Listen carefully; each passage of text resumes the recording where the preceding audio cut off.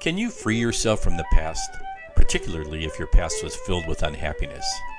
Can you find the good times you remembered? Can you shake loose the pain or reclaim your legacy? These are some of the themes explored by playwright Charles Smith in The Reclamation of Madison Hemings, on stage at the American Blues Theater, directed by Chuck Smith.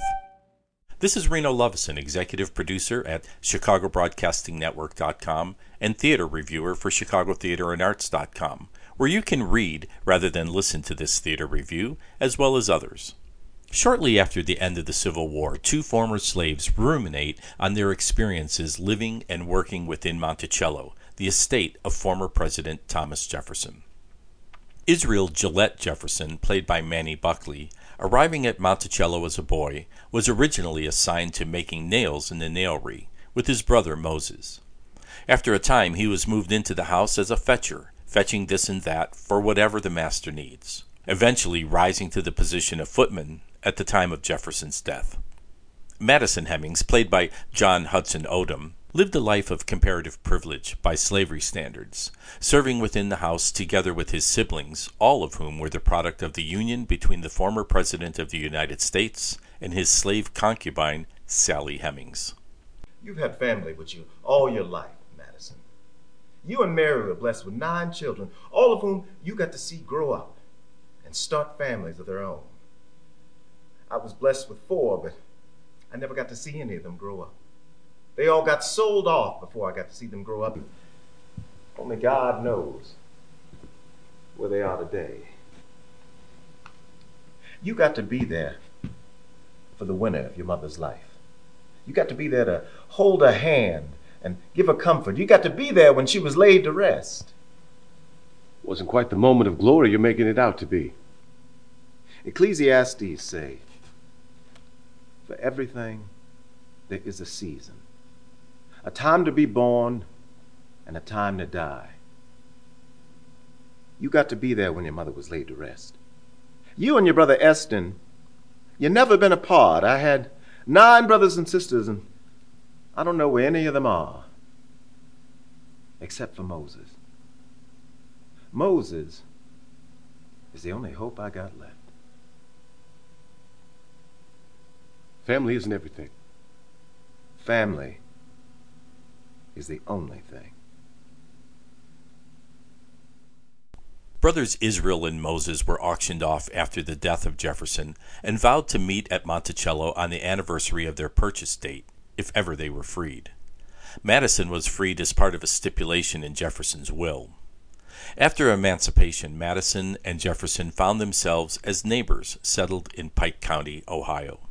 Madison has now agreed to accompany Israel from their current lives in Ohio back to Monticello to reclaim a bit of their past. In doing so, they find themselves reunited in spirit with family and friends who lived and died alongside them in bondage, and provided what little love and support they were able to find in a cruel and oppressive system. The banter between the two, centered around a campfire, is reminiscent of Samuel Beckett's Waiting for Godot. As the two men, seemingly suspended in time, conjecture and bicker about whether Moses has come and gone, whether he's delayed, or whether he'll come at all. The playwright's dialogue in this well-produced production gives voice to a traditionally unheard side of American history. It's peppered with humor that establishes an obvious underlying bond between the two men, who do not always share the same point of view regarding the effects of the war, their new station in life, their view of the man who controlled them, nor how much longer they should linger.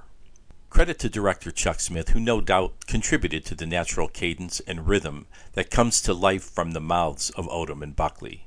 Their conversations enlighten us as to the particular realities of the Monticello household, including the obvious hypocrisy of the person who penned "All men are created equal" into the Constitution of the United States.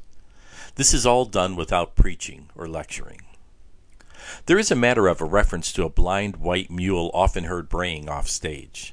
I'm going to go out on a limb and suggest that this device represents echoes of slavery. Though out of sight, starving, and debilitated, it's not easily silenced and not yet dead. In regard to stagecraft, the scenic design and props by Jonathan Berg Einhorn were suitably evocative, with the presence of a large buckboard wagon offering an imposing sense of time and place. The costumes of Lily Wallace demonstrated an appreciative attention to detail down to the bow-tied gatherings of Israel's long johns. I did, however, find the lighting by Jared Gooding and Rachel West to be flat. With the exception of an impending storm, the lighting did not add much to the atmospherics or mood.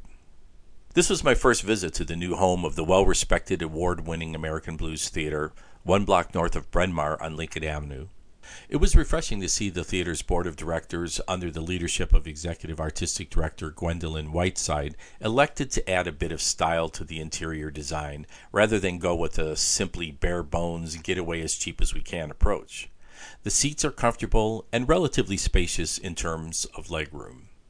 The proscenium stage proportionally seems unusually wide compared to its depth, especially as the theater seating area is also more wide than deep. Though not technically a thrust, the generous apron provides a gentle curve that adds an even greater sense of intimacy for the 137-seat audience.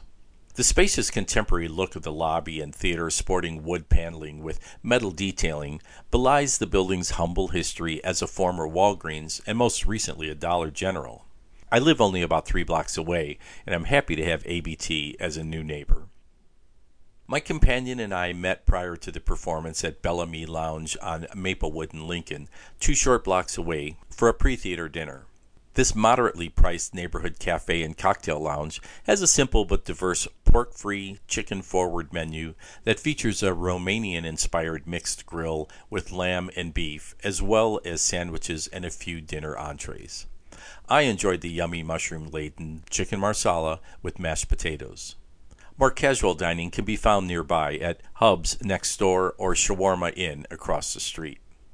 By the way, the theater has a small parking lot, and there's ample free street parking in every direction.